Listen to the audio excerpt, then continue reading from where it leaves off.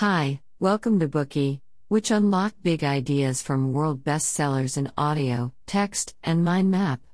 Please download Bookie at Apple Store or Google Play with more features. Get your free mind snack now. Today we will unlock the book The Willpower Instinct, How Self-Control Works, Why It Matters, and what you can do to get more of it.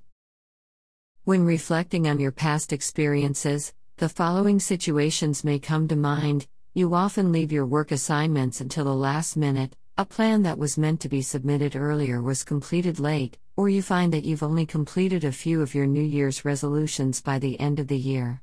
We tend to feel that we are running out of time every day.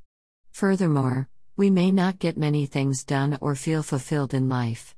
In fact, in our daily work and life, our ability to control our attention, emotions, time, and even our appetite influences our physical health, relationships, professional success, and financial security to a large extent.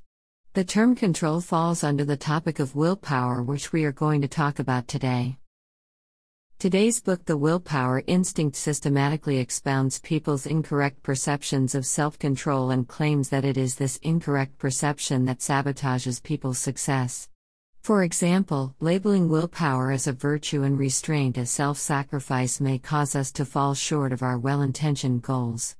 In this way, it is not surprising that many people have difficulty quitting their addiction to smoking. While they might have made the sacrifice of having one less cigarette today, they will go on to have an extra tomorrow, which therefore worsens their addiction. The book The Willpower Instinct tells us that human self-control has limits.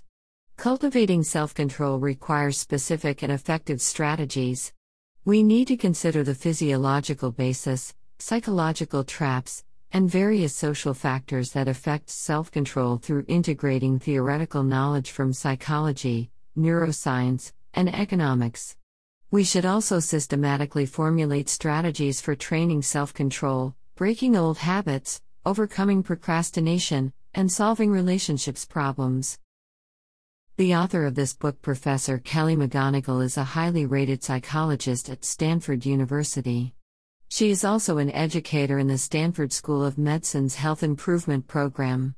She currently lives in Palo Alto, California. Her job is to help people manage stress and make positive changes in their lives. She is skilled at bringing together the newest insights about self-control in the fields of psychology, economics, neuroscience, and medicine. McGonigal also created the courses The Science of Willpower and Living Well with Stress for Stanford's Continuing Studies program. Both courses quickly became the most popular courses offered by the school.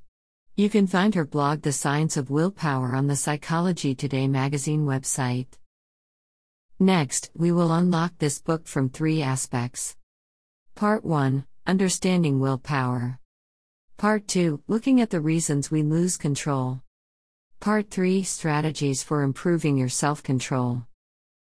In our life, many people believe that willpower is an ability that is difficult to obtain or an ability that only a few people possess. But in fact, each of us is born with the ability to resist temptation.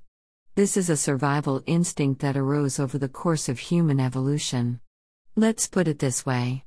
Imagine that a group of early humans who still needed to survive in the wild suddenly discovered some delicious food nearby. However, if there was a tiger standing behind the food source, then our ancestors would surely give up the temptation of the food in favor of self-preservation. This kind of behavior is actually a form of self-control by humans. It is a necessary condition for human survival. For most of evolutionary history, self-control has been deeply engraved in our genes. It secretly affects our choices and actions. Our brain also has a part that specializes in managing self-control called the prefrontal cortex. The prefrontal cortex mainly controls the body's movements, such as walking, running, grasping, pushing, and pulling.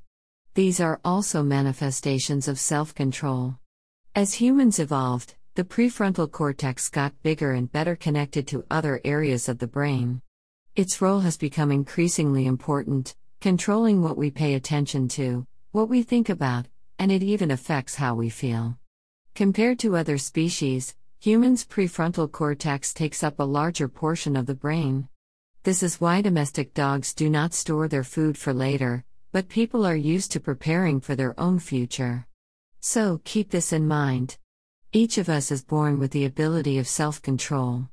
We lose control simply because we lack the strategies we need to train our self-control. In order to better utilize self-control, we must first clarify the three sources of willpower, as described by this book: I won't, I will, and I want. I won't refers to the ability to resist temptation. For example, to lose weight we need to resist eating sweets. To improve our work efficiency, we need to resist being distracted by information that is not related to our work.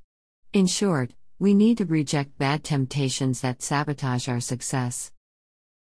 I will refers to the ability to take action. For example, to lose weight, exercise is required. To work efficiently, it is necessary to turn off your social media notifications and use efficient work software.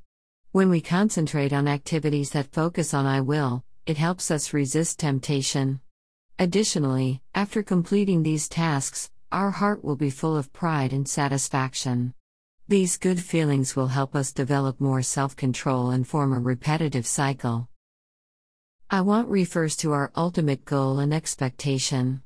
For instance, I want to have a good figure and a healthy body, I want to get promoted in my work and receive a salary increase, or I want to receive recognition. These are our ultimate goals and sources of motivation for self-control. Make your plan clear and think about what you really want when you give in and indulge yourself. In this way, we will have the motivation to persist in our quest for self-control. Self-control is the power to control I won't, I will, and I want. However, the problem is that although most of us have a clear understanding of these concepts, we sometimes lack the ability to remain self-disciplined and end up feeling frustrated. Does this mean that we lack the ability to control ourselves? No. The reason is that self-control has limits.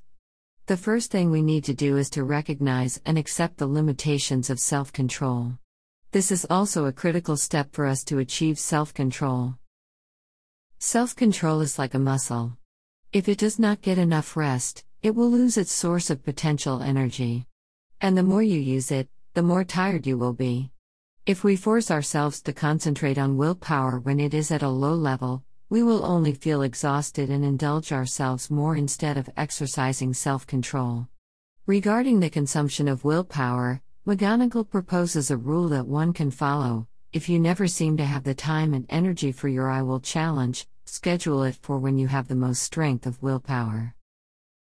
To give an example from the book, a woman named Susan wanted to establish her own company, but she found it to be an almost impossible mission. Following her established routine, Susan would spend an hour checking her mailbox and replying to emails after waking up at 5:30 every morning. She then took another hour to go to work, worked for 10 hours, and participated in various social gatherings after 6 p.m. When she got home, she was already exhausted, and there was no energy left to build her new company. Susan carefully analyzed the distribution of her willpower. She found that checking emails was a habit she developed when she first joined the company to respond to the expectations of her boss. From that point forward, she decided that checking emails can definitely wait until after 8 p.m. Such an unnecessary task had occupied her most significant period of self-control in the morning. So, Susan made it her new routine to spend the first hour of every morning building her business. In Susan's case, she managed to improve her work efficiency by taking advantage of the rule of willpower, namely prioritizing tasks that needed the most energy at hours when her willpower was at the highest level. Muscles get tired when used, but they can also become stronger when trained. Comparing willpower to muscles also indicates that willpower can also be strengthened through exercise and training. We often feel sore after running and feel as if we cannot run any longer. However, this is just a physiological reaction by our muscles. At this time, the energy of our muscles has not been exhausted, and we can continue running. Each time, by continuing to run for a few more minutes, we train our muscles. The same is true for self-control.